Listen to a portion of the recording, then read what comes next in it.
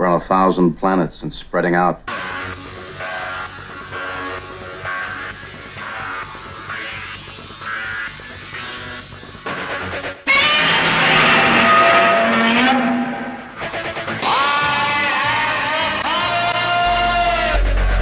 Open the pod bay doors, Hal. Danger, Will Robinson. Danger. Look, up in the sky. It's a bird. It's a plane. To the bat poles. May the force be with you. Who is that masked man? Avengers, assemble. Good afternoon and welcome to the Fantastic Forum. I'm Ulysses E. Campbell. As always, we'll begin the show with some genre-related news. NASA has begun to assess damage to its Artemis 1 moon rocket from Tropical Storm Nicole, which hit its Florida spaceport on Thursday. Artemis 1 had rolled back out to the pad on November 4th. Nicole's approach caused NASA to delay the planned launch from November 14th to November 16th. However, mission team members opted to keep the rocket on the pad through landfall of the storm, which grew considerably stronger than early forecasts predicted. Sensors at the launch pad recorded peak wind gusts of 82 miles per hour at an altitude of 60 feet during Nicole's passage. Those wind speeds are within the rocket's capability.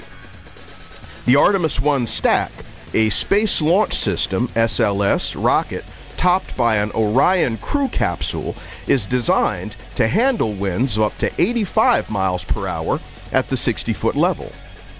Weather has already kept Artemis 1 on the ground longer than originally planned. The mission was supposed to fly in late September, but NASA rolled the rocket off the pad and back to Kennedy Space Center's Vehicle Assembly Building to shelter from Hurricane Ian. Artemis 1 is the first mission in NASA's Artemis program of moon exploration. Artemis 1 will send the Orion crew capsule on an uncrewed trip to lunar orbit and back. If all goes well, Artemis 2 will launch astronauts on a mission around the moon as early as 2024. And if current schedules hold, Artemis 3 will land astronauts near the lunar South Pole in 2025 or 2026. A federal judge has blocked Penguin Random House's proposed purchase of Simon & Schuster. The merger would have united two of the country's largest book publishers.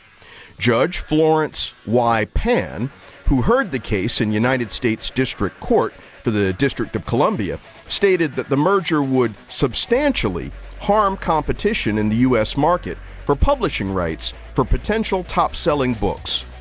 Penguin Random House is the world's largest book publisher, while Simon & Schuster is the fourth largest. Penguin Random House said in a statement, "We strongly disagree with the decision, which is an unfortunate setback for readers and authors, and we will immediately request an expedited appeal. As we demonstrated throughout the trial, the Department of Justice's focus on advances to the world's best-paid authors instead of consumers or the intense competitiveness in the publishing sector runs contrary to its mission to ensure fair competition."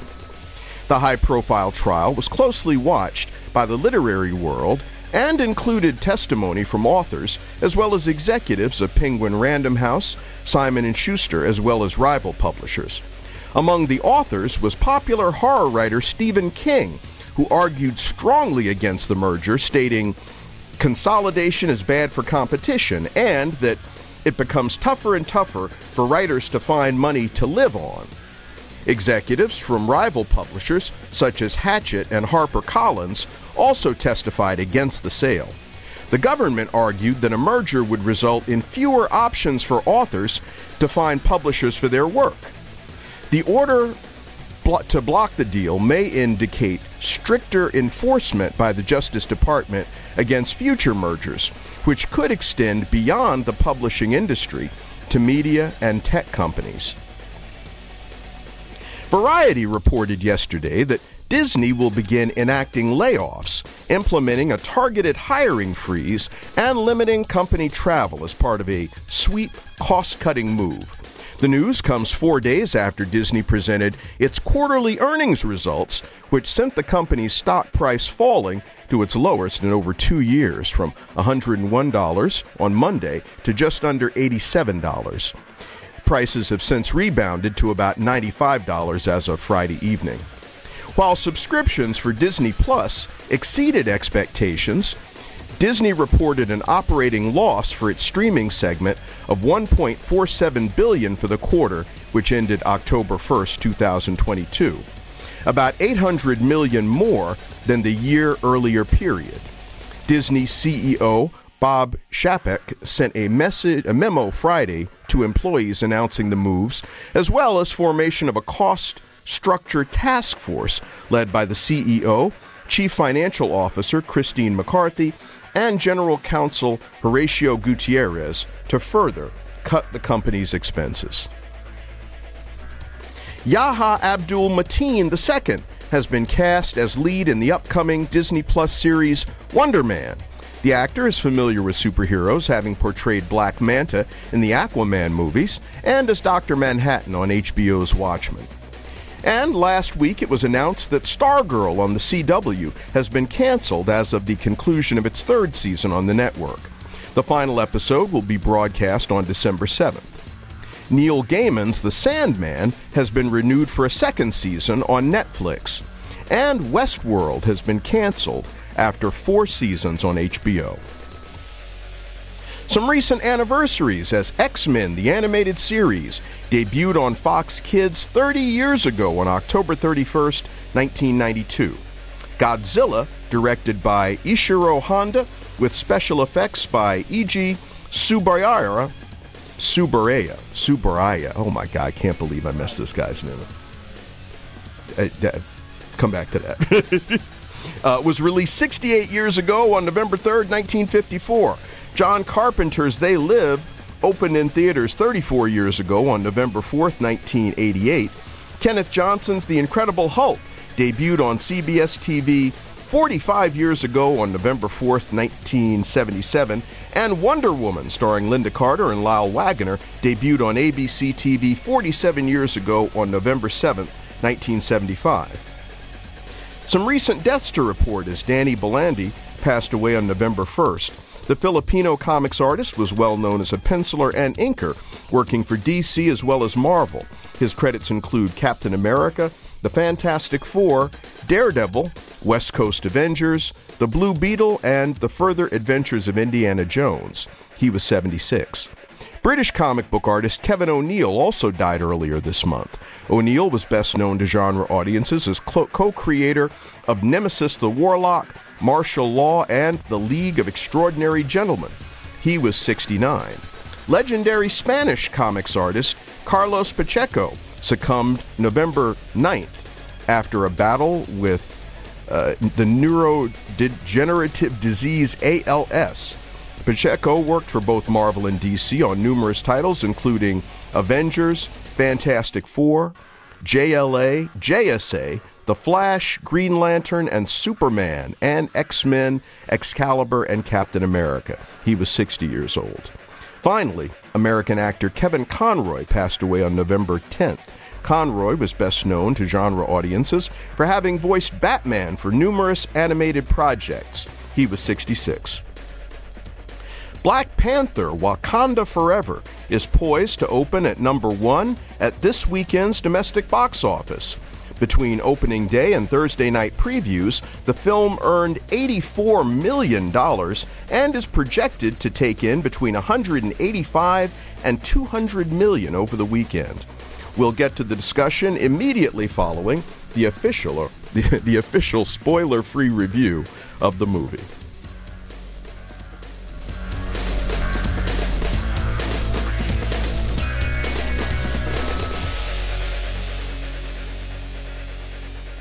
Ulysses Campbell for Fantastic Forum.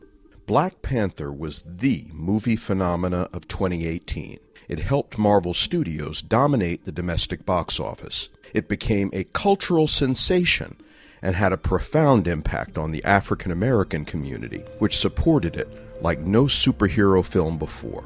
And it was like no other Marvel movie, as it featured not only a predominantly black cast, but also blacks behind the camera. Its star, Chadwick Boseman, was an up-and-coming talent who had thrilled audiences in biopics of Jackie Robinson, James Brown, and Thurgood Marshall. His portrayal of the comic book character who was an African king, statesman, and scientific genius inspired and was embraced by every segment of the black community, which took great pride in supporting the film. Borrowing from the works of such talented comics creators as Don McGregor and Christopher Priest, director Ryan Coogler crafted what can be described without hyperbole as a masterpiece of filmmaking. Then, in August of 2020, Chadwick Boseman died from colon cancer. Diagnosed in 2016, the actor had kept his condition secret to all but a tight-knit inner circle of family and friends. His tragic and untimely passing was a devastating blow to his colleagues and fans. Black Panther: Wakanda Forever is born out of that grief. The film is a testament to Boseman's life and extraordinary career, particularly his role as T'Challa, the Black Panther. T'Challa, Black Panther and King of Wakanda, is stricken with the mysterious illness which even the scientific genius of his sister Shuri is unable to cure. The nation of Wakanda mourns their lost king. T'Challa's death leaves a void for the Wakandans, and in the wake of his passing, they become targets for other states that covet their natural resource of vibranium and are emboldened knowing there is no longer a Black Panther protector. Circumstances draw Wakanda into conflict with a previously unknown and powerful country led by its own warrior king. Can Wakanda find a path through their grief and pain in time to defend itself against this new threat? Wakanda Forever is, for the most part, a well-made movie. In their grief, the filmmakers have sought catharsis through the production of this picture. I've been a proponent for recasting the lead role, but having seen Wakanda Forever, I understand that was never an option for Ryan Coogler and the cast. The impact of Chadwick Boseman's death was too profound for them to attempt anything other than a tribute. And Wakanda Forever is likely better than the sequel planned before Boseman's illness surfaced. The film is about grief and the process of grieving. It presents the various stages of grief and addresses their impact on the characters in tangible and believable ways. It also makes some interesting statements about colonialism and colonization, although these are ultimately secondary. The cast is excellent. Reprising their roles from Black Panther are Letitia Wright, Angela Bassett, Denai Guerrera, Lupita Nyong'o, Winston Duke, Florence Kasumba, and Martin Freeman. Joining the cast are Tenoch Huerta, Dominique Thorne, Mabel Cadena, Michaela Cole, and Alex Livinali. Letitia Wright steps up as star in her role as Shuri. Her grief and anger are at the center of this picture. Angela Bassett's role also expanded. And Dominique Thorne stood out for me. The young actress has just completed work on the Disney Plus original series Ironheart, where audiences will see more of her Riri Williams character. I don't know of another Hollywood picture in which so many great African-American actresses get the opportunity to shine. And Tenoch Huerta does a great turn as one of Marvel's earliest characters from the golden age of comics, Namor the Submariner. I think audiences will respond positively to Wakanda Forever. Marvel movies have seen certain performers inexorably associated with the characters they portray. I think this is especially the case with Chadwick Boseman. And given the sensation Black Panther generated in the African American community, there are a great many who need the healing this film will provide. It is a wonderful tribute to Boseman. Coogler and co-writer Joe Robert Cole have crafted a story that will tie up some loose ends and that the audience will find satisfying and entertaining. Even contrarians will appreciate the commitment to honoring Boseman while advancing a taut and exciting MCU tale. And there is plenty of fan service that die-hard comics readers will recognize that is sure to satiate them too. As with Black Panther, there is a movie soundtrack. Featured artists include Rihanna, Burna Boy, Thames, and Fireboy DML, among others. Ludwig Göransson returns for the movie score. Be prepared, as this isn't a short movie. Black Panther Wakanda Forever runs a hefty 2 hours and 41 minutes. While it didn't feel overly long to me, it could have been edited down without a loss of any essential elements. Although there are lots of characters and lots happening to occupy the audience, so you won't be checking the time.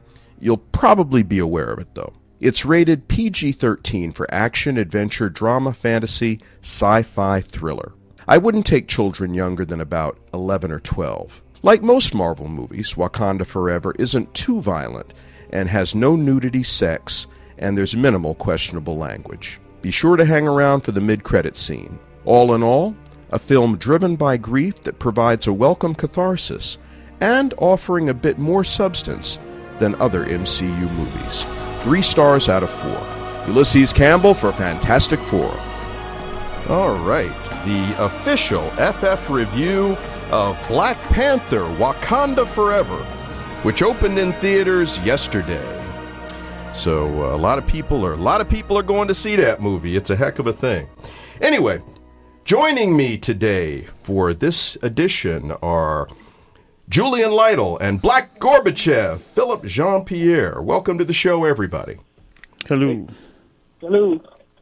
Yeah. So, hey, before we really get into it, I just have to mention because there were a bunch of people who died, and I'm sure we can give a moment to all of these guys, because I know especially some of the comic book artists you guys are going to have an appreciation for. But I want to start out with the most recent passing, which was that of Kevin Conroy. And of course, we know Kevin Conroy because I am vengeance. I am the night. I am Batman. Yeah. he was the voice of Batman, and that one, I mean, I've seen a lot of outpourings of remorse and grief all over the internet, and I'm just me too, because that was one where I saw, and at first people weren't sure. It was like, well, some people are saying that Kevin Conroy died, and I was looking and I couldn't find confirmation. But when I heard it was his friends from the animated series who were posting it, I'm like, well, confidence is high, so I'm gonna report it. And regrettably, it turned out that it was not a hoax. But I'm just wondering how you guys feel about that. And Black Gorbachev, let's give you a few words. It's kind of weird because, like, honestly, that's kind of like his Batman. I've always considered to be like the premium Batman. Like, I mean, Michael Keaton aside, and Adam West, which is a completely different animal. He was like the perfect Batman, and it was so, I guess I'll use important and salient that one of the questions I like asking folks is, do you remember where you were when you saw the very first episode of that Batman? And I mean, I remember exactly where I was. I think it was in the dorm in 2000 or somewhere, just hanging out, and like it came on and we literally said, what is this? So yeah, and Kevin Conroy has pretty much been, that's the guy you want to see. And they recently put him in one of the WB crossovers for Crisis, which was really nice to see him. And I remember that and just kept thinking to myself, he's a hard act to follow. Like, I know it's like, Bale, Affleck, and whoever, but like him and Keaton are pretty much, as far as I'm concerned, like the two preeminent Batman. But again, no disrespect to Adam West, who's like a completely different like animal in that direction. So you can't really put him in that category per se. Mm-hmm. Yeah, I hear you. There's no real comparison. Although, and it's funny because, Julian, I'm going to ask you next. And one of the things I thought was fascinating was how, with Young Justice, they went with somebody else for Batman's voice. Yeah. And I'm like, what in the hell is this? I mean, because Warner Brothers Animation, I mean, not that guy did a bad job, but he wasn't Kevin Conroy. But, what do you think? Yeah. For as I guess, I'm sad he passed away. But from the last time I saw him, he looked really frail. Yeah. So when I got when the homies texted, I was like, dang. Like, I'm not surprised because he looked frail. Like, Yeah. I think he, like, at the time, I was like, I think I heard he was sick. Yeah, and it was cancer. I was like, like, I think a big moment is because he had a story in this year's DC Pride anthology, and so he came out publicly. Yeah. I kind of heard that he was gay before that, so I wasn't. Again, these are things where I wasn't surprised, but I also have some friends hit me up like, oh my god, like he came out, he was gay. I was like, yeah, like that's like a major thing, like the preeminent voice of Batman through like two main things. You have the DC animated universes, which Philip was talking about, and then you have, for a lot of people, he was the voice of Batman in the Arkham series of video games, which is a very huge franchise, and they did that on purpose. Like Mark Hamill was also the Joker, like they. It was purposeful, but like it is right for the modern audience. That's the voice of Batman. It's such the voice of Batman that I remember watching interviews with Christian Bale on like his voice. However you feel about it or not, is that he was trying to do what Kevin Conroy was doing. It's up to like however successful he was, but literally that was his like, oh, this is the standard, and I need to reach. This is what I need to reach if I'm going to play Batman. And I was like, yeah, that lets you know what it is. Yeah, man, like a major focus and key component of what made modern Batman for a lot of people is gone. Well, I don't think there's any question that Batman the Animated Series is the definitive presentation of the Caped Crusader, Gotham's Guardian. I think that it is certainly the closest representation of what you will find in the comic books to any TV show or movie that has come out. Batman the Animated Series, in my estimation, has been the most consistent in terms of how close it is to what you will find of the comic book experience. And I remember when it first started broadcasting, it was on Leather Wings. I think the Man-Bat episode was the first one, and I was bugging looking at this thing. I was like, whoa, wait a minute, because Batman wasn't pulling no punches. And they got everything about that, because his detective skills, his fighting ability, the whole dual identity with Bruce Wayne. I was loving that show. And I literally was excited for the next episode and for like every episode of that thing. And then of course that led to a bunch of other Warner Animation projects, including the Superman the Animated Series and Justice League, and it continued to have his voice, and he just extended this incredible run of doing this, and he was so good. He was so good. It was like, oh, man. I remember in the second Batman-Superman team-up, The Demon Reborn, where they were fighting Ra's al Ghul, and, that one opened up in Metropolis. And then Batman kind of shows up and helps him out, and Superman is, just happened to be in the neighborhood? Do you have any idea who they are? The Society of Shadows. I've been trailing them for weeks, hoping they'd lead me to Ra's al Ghul. Who? A criminal mastermind more dangerous than the Joker and Luthor put together. It was like, oh, damn, listen to these guys. It was like... Yeah, Tim Daly was also a perfect Superman. Yes. Yeah. Like, a lot of that is like, they're really working hard. You know what I'm saying? And the two of them playing off of each other. I'm sorry, Philip, what were you going to say? Can we also talk about the fact that, honestly, outside of Batman, he was just... There is no one who had a harsh word to say about the man.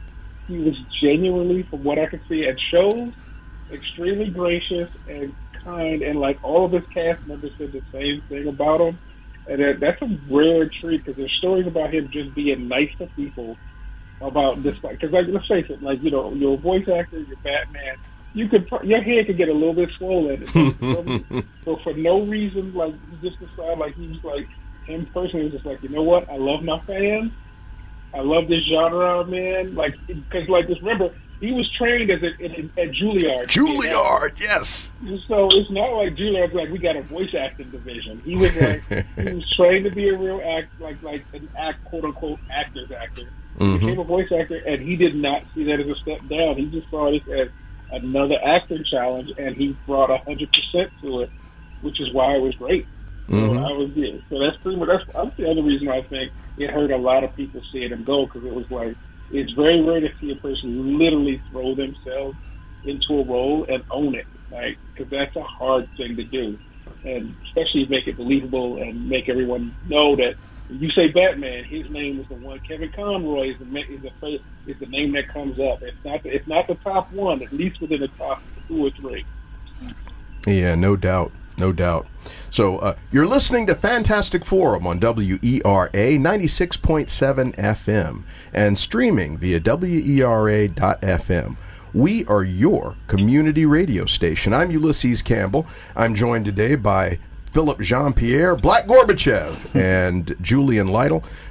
We've been talking a little bit about the sad passing of Kevin Conroy. I'd like to just say a couple of words about some of these other creators who passed away, because, and some of them were earlier in the month, but particularly Carlos Pacheco, because I've seen so many people with his work on DC and Marvel, with the JSA and JLA stuff and Avengers. It's Fantastic Four though. His X-Men and Fantastic Four though. Yeah, his Superman run was fun. His Superman run was flames. Woo! I will freely say the first time I saw him, and I guess not the first time, but the first time he really showed up on my radar. He originally done work for Marvel for the UK division, the short-lived Marvel UK. But he did a 4-issue Bishop story. In my opinion, probably one of the best looking, if not best story of Bishop I have ever seen. And it is still, to this day, probably one of the books that I have said they have never collected into a giant trade, or none that I found. And I saw that, and there was stuff he was doing artistically that was so subtle and so like you honestly don't know how important it is to keep reading the book. He just did that thing, and he was one of the dudes I looked at for a huge influence. And like I said. And when he did X-Men and Bishop, but to this day, my favorite thing he's ever done is still Justice League versus the JSA. I'm gonna say it was Perez-esque with the number of people with the number of people he threw in that book and how he sold it and the moves he threw in there. It's a masterclass in storytelling. Yeah, I love his art. I mean, he had a real clean style. Everybody always looked good when Carlos Pacheco drew him. So yeah. Hey, and we got 2 more that we got to talk about here a little bit. Danny Belandi, he was like the first at the beginning of the month. And, I'm not too familiar with his work. Yeah, well, he did a lot of work as an inker. And, a lot of people were more familiar with him for that. But he was also, an artist. And, I wasn't as familiar. There's so many guys. And, it's more of the Silver and Bronze Age guys that I'm kind of up on. But I remember his stuff. And, again, one of these DC and Marvel guys, Captain America, FF, Daredevil, Blue Beetle, Further Adventures of Indiana Jones. So... and then, of course, Kevin O'Neill. And, I wasn't as up on, Nemesis the Warlock and Martial Law, but I had really loved his stuff, The League of Extraordinary Gentlemen, and, and working with crazy-ass Alan Moore, and it was a strange kind of style that O'Neill had, but it really worked for that particular property. And so, anyway.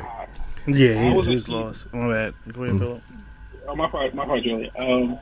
I actually enjoyed him, but the weird part is he had those. They referred to him a lot as like a polarizing figure because there was literally no middle ground. Either you liked his stuff or you did not. And I originally started off in the camp of people who didn't really like his stuff because I didn't know any better. And I went after I saw his League of Extraordinary Gentlemen and thought that was just amazing. I started reading his old stuff and went.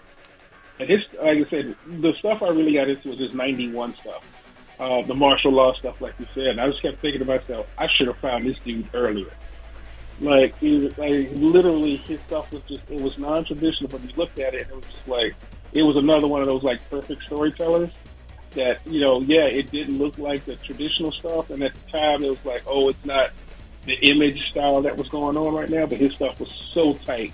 And the fact that he could work with Alan Moore's insane regiment of like ideas made him amazing, in my opinion. Yeah, no, and I agree with all of that. And I would just add that because it got to a point where a lot of people's stuff was very similar, and this guy's style absolutely stood out, and he was a tremendous storyteller. Absolutely knew how to tell a story. So.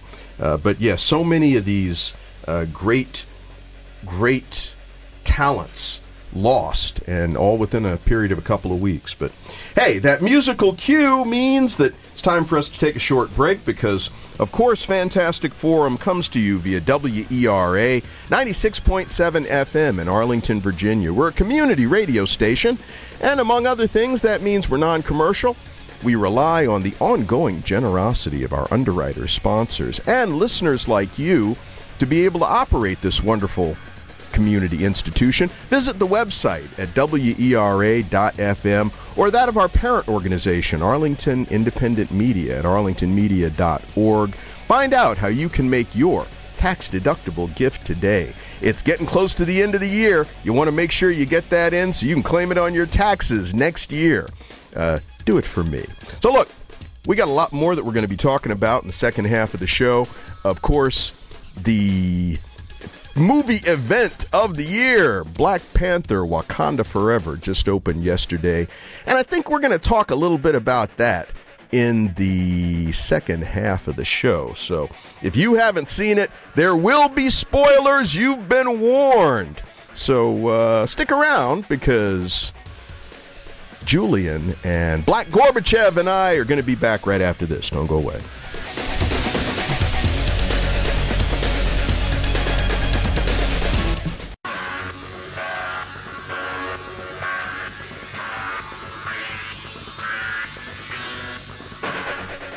And welcome back to the Fantastic Forum here on WERA 96.7 FM and streaming online via WERA.FM.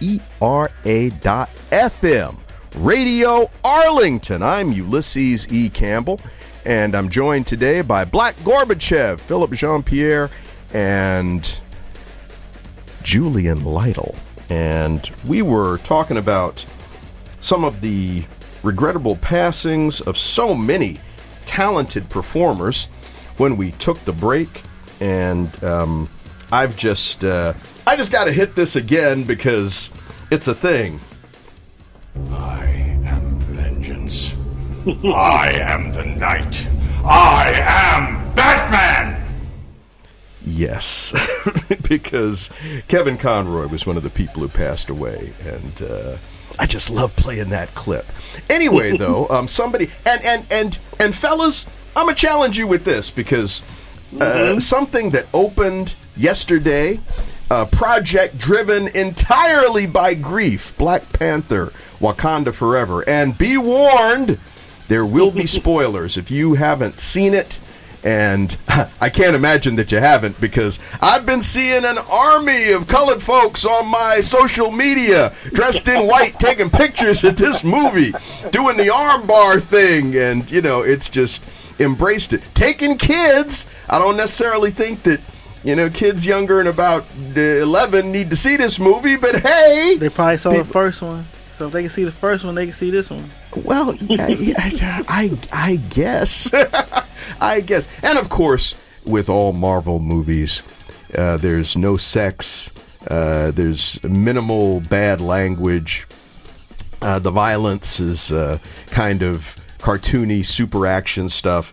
But yeah, so I'm wondering, because I think you guys heard my review. I'm wondering what you all thought, because you were both there on Monday night for the press screening when we saw this thing, and it was interesting to me because I mean, obviously this movie was such a phenomena in the African American community, and watching people react to this, and hey, they're embracing it the same way that they embraced that first Black Panther movie. So, Philip, how'd you feel? What'd you say? So let me start off and say for the most part, I did enjoy the movie a lot. However, there was some critical stuff that I thought that was a little, like, I think because of the situation, they missed a couple of beats, or more than a couple, actually, in the movie. But overall, let me just say this. Visually, the movie is masterful. I genuinely enjoy it. The first concern I had was Namor, because they went away from the comic, and my first concern was maybe they were going to go for just an aesthetic change, but not like an actual deep dive change that kind of explained like why he looks that way. Mm-hmm. The way he did, he's different. Honestly, I will say the deep dive into the cultural redefining of Namor was great. Deep dive, no pun intended, right? Yeah, thank you. But honestly, I understand the emotional parts that they were trying to hit, and emotional beats they were trying to hit. And I think we talked about this a little bit. I think they kind of missed a lot of them, because there was this sense of the story was moving too fast. They didn't actually give you time to really absorb what was going on. Because I understand the story is basically about their grief about T'Challa and then having to deal with this new threat. But it was one of those things where it was like, bang, our boy is gone, and then it's like, ooh, now we got a new threat. Like it feels a little bit rushed, which is saying something for a movie that's 2 hours and 41 minutes long. I've seen some people talking about that too. So, but overall, like I said, I gave it like a B- C+. I don't think it was a bad movie, but I do think that it was one of those. They were up against the gun, and what they did the best they could despite their grief. And I think we may have talked about this as well, the fact that for some of them they tried to be objective about how they were acting, and it felt in some places it was a little stilted. I was most annoyed with the lack of Michaela Cole, in my opinion. Like, they made a really big thing about her being in there, and so did she. And honestly, if we got 5 minutes of dialogue from her, I would be shocked. She was a great character from the time we saw her, but it was just like, I needed more Michaela Cole. Just because I'm a big fan of her. So, I mean, I feel that that's probably a little biased. But again, they did a great job with Riri, Ironheart. And she was just, like, seeing her on there was great. I mean, the argument could be made that maybe, did we need Riri in this story? That might have been a Marvel quote unquote requirement to go, mandate, can you put Riri in this movie? But yeah, I mean, I think people enjoy it. I think the emotional aspect of it needed a little bit of work to kind of sell it. Shuri did a good job. The chemistry in the movie was great. And that's, like I said, there are some stuff that I think they missed the beat on that kind of kept it from being a great movie or a truly great tribute to Chadwick Boseman.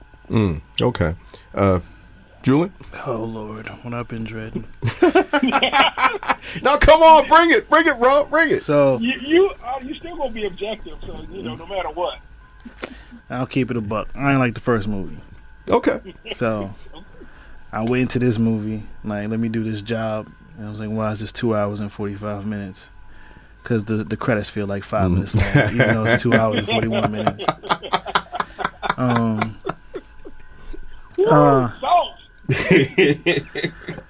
I think for me the film was too much about the grieving of a real life person versus the adaptation of a character and continuing a franchise. It doesn't fit that well into the overall super franchise structure what the Marvel Cinematic Universe is. I do think that the movie, it actually looks like a film because we actually have a filmmaker. Not saying that other people aren't filmmakers, but he gets a little bit more leeway in terms of what he wants to do, in terms of how the film looks. I think this is something that the majority of the audience, especially the Black American audience, and I guess maybe the diaspora audience, would like and needs, and it's for them. It's not for me. I don't like some of the decisions. Namor was done pretty well thanks to the actor. Riri Williams was good. There was no need to have Martin Freeman in this movie. There was no reason to have Julia Louis-Dreyfus in this movie for as long as they did. You wasted time. Cut all that out. Put in another white person, preferably Bucky, because he actually makes sense to be in the story. That would have made more sense. He can actually do something. I don't know. Maybe I can get you information. He can actually fight with you. He might be able to punch I can't even call them Atlanteans, a Tulakanian in the face. Maybe Ayo would have had more than 2 lines. I don't know. A lot of wasted characters, a lot of stuff going around, like you missed, but they never explained. And yeah, I'm not. Why they killed T'Challa though? And if you killed him, why he go out like a G? I don't like that. I do agree with you on that one. I don't like that. Yeah, I remember you were sitting there. You were saying you thought he was going to get washed. I was like, yo, he going to get washed. It makes sense. I don't have the Tulakadians get him or something. For it could be somebody. It could be anybody. It could have been It could have been freaking the random Green Goblin from Amazing Spider-Man 2. He could tie it together. Like, you know what I'm saying? I would say 100% I agree with that because they are real vague about his passing in the movie. And you're sitting there going, really? You're only going to give that joint a 2-3 minute reference? It's not even just vague. It's you did the spoiler warning. He dies like Chadwick Boseman. I don't like the character being that blended with the actor. I don't care what people feel. I don't care that black people like to call people by their character name instead of their actual name. I don't care. I don't call Daniel Craig James Bond. He ain't the first James Bond. Roger Moore passed away. Is James Bond dead? No. Sean Connery's dead. The person people actually consider James Bond. Guess what? James Bond gonna be back. They killed him in the movie. He's still gonna be back in about 4 or 5 years. I don't care. It's not right. It's wrong. Now you are preaching to the choir. With I know that. you feel a way because I feel a way because I don't think it's respectful to the people who created him. I don't think it's respectful to people who did the work to make him the character that they did to adapt it to what this is. And I damn sure don't think it's okay for the fans like you, Ulysses, who bought this character as a child. And y'all waited this to 2018? Waited. Batman didn't even die in the movie yet. He faked his death and got a happy ending. And they cast 2 other people since it. There's 2 Batmen at the same time. And guess what? There's going to be another Batman. They just going to keep on casting them. They're going to have 3 Jokers at the same time. It don't matter. Why T'Challa got to die? Thank you. I'm not gonna lie to you. That was my argument as well. It's like even T'Challa, even Chadwick said the same thing. I am playing T'Challa. T'Challa is not playing me. Yeah, all right. Here's the thing, because I'm still really salty about this. I'm still really salty about it. But after seeing this movie, I came out pretty much expecting. Oh, one moment. You're listening to Fantastic Forum on WERA 96.7 FM and streaming via WERA.FM. We are Arlington. I'm Ulysses E. Campbell. I'm joined today by Julian Lytle and Black Gorbachev, Philip Jean-Pierre. We've been talking a little bit about the latest, greatest movie from Marvel Studios, Black Panther, Wakanda Forever, which just opened yesterday. So, but here's the thing. I came out of it pretty much thinking this was what it was going to be. I figured it was going to be a good movie, but I wasn't really going to care for it. And I liked it a little more than I had expected. Again, it was a good movie, but I'm salty about them killing off the T'Challa character because, actually, Philip, you and Julian had expressed, this is Chadwick Boseman who suffered an untimely and tragic death, not T'Challa. And for them to kill T'Challa, I felt was unnecessary. But after seeing the movie, I understand that, let's say they had decided they were going to recast, these people weren't going to be able to do that. I mean, Angela Bassett, then Letitia Wright, and even Ryan Coogler, they would have been choking on this while they were shooting this thing. Mm-hmm. And, and it's unfortunate. I mean, now, personally, what I would have done was, okay, we're just not making this movie. I'll just recast the whole thing. That would have been another way to go. You can't do it? You can't do it? Yeah, okay. We'll find somebody else. Yeah. There's two different Hulks. Incredible Hulk has an entirely different cast of people. Yeah. Well, and I'll go you one better, too. And I hate to go here, but I'm going to go here because Superman has been played by dozens, literally dozens of performers. Batman, played by dozens of performers. You going to tell me this black superhero isn't worthy of that? You going to tell me that? And I'm like... technically, it says, I don't know if it has anything to do with black. James Rose is two different people. Well, I know. Yes. Yeah, now that's true. And I'm just Marvel sticking with ordinarily, Marvel ordinarily doesn't do that. But then that was pretty early on. Because that was like their second or third movie, the Iron Man 2. Yeah, it's second like movie. And here's third movie because again, Incredible Hulk. Yes. If you want to get really, really, really like in the sense that movies do this all the time, what about? And I realize this is a departure, so bear with me. Poirot is one of my favorite fictional characters.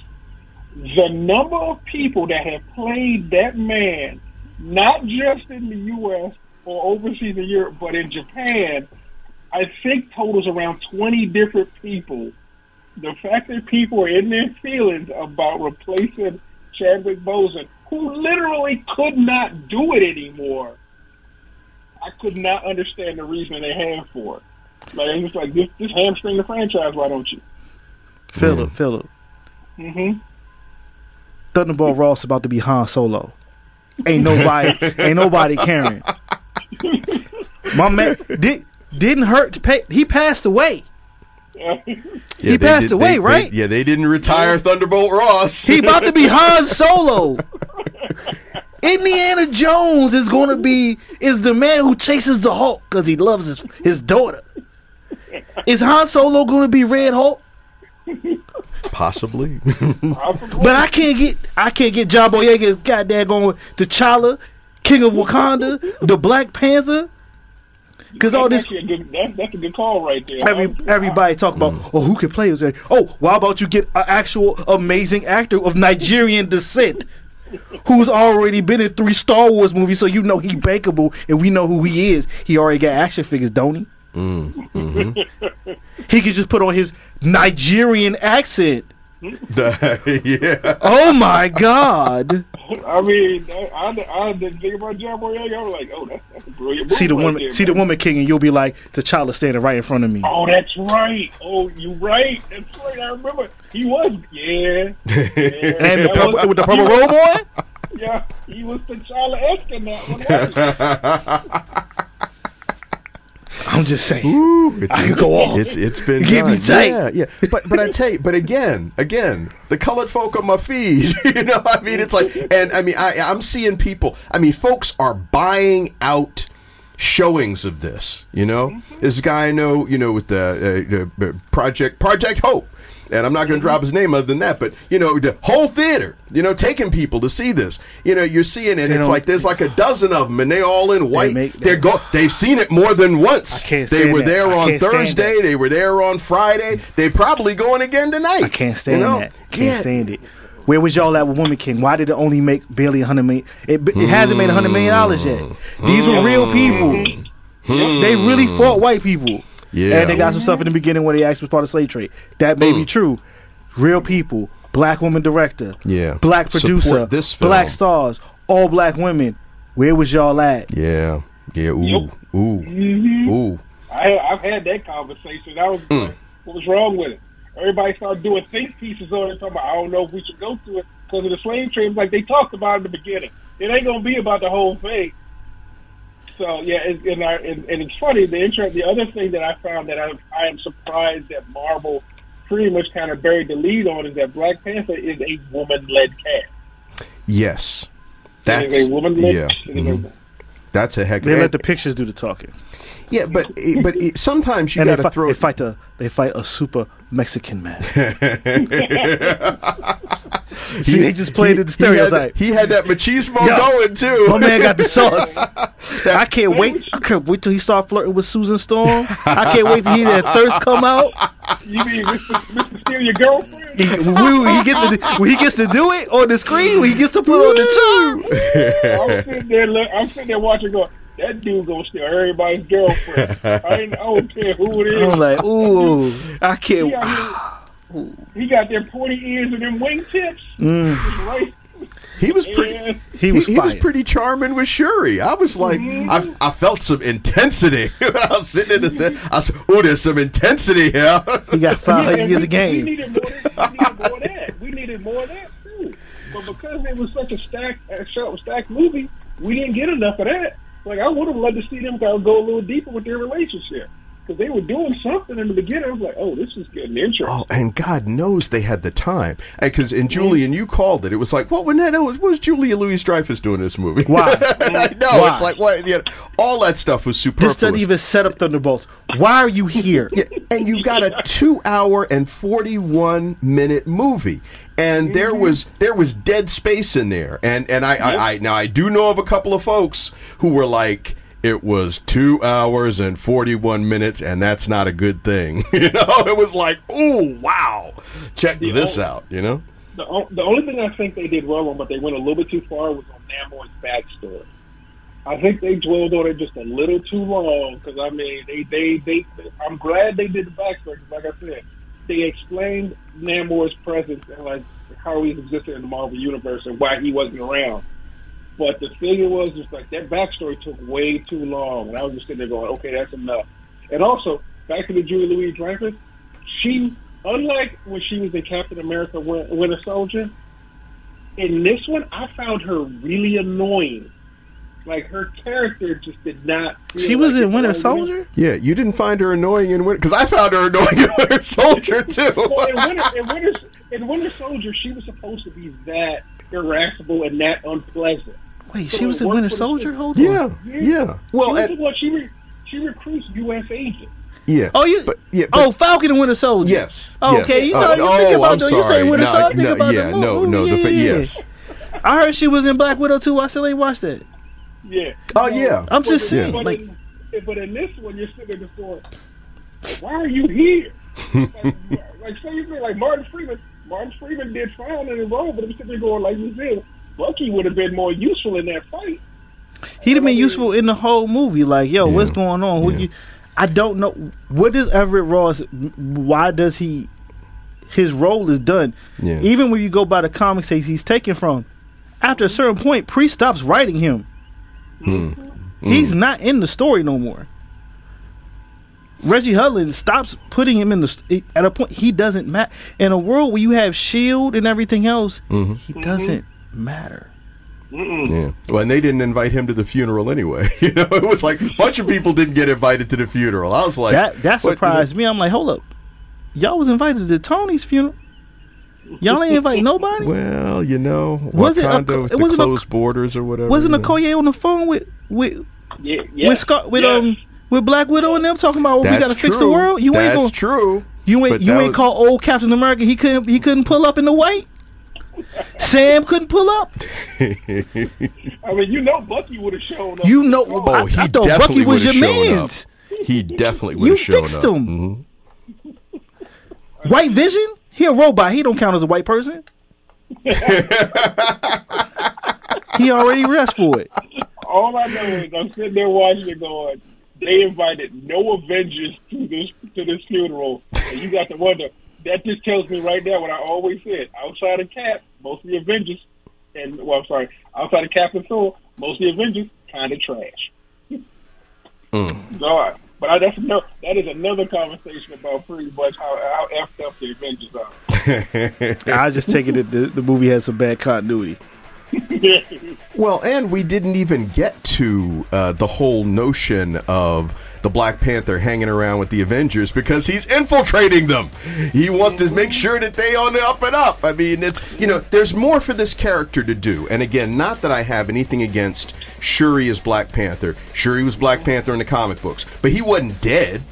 He just wasn't in that ceremonial role of Black Panther. And it's just, man. I mean, they didn't have to kill him, and and of course Marvel movies get a pass anyway.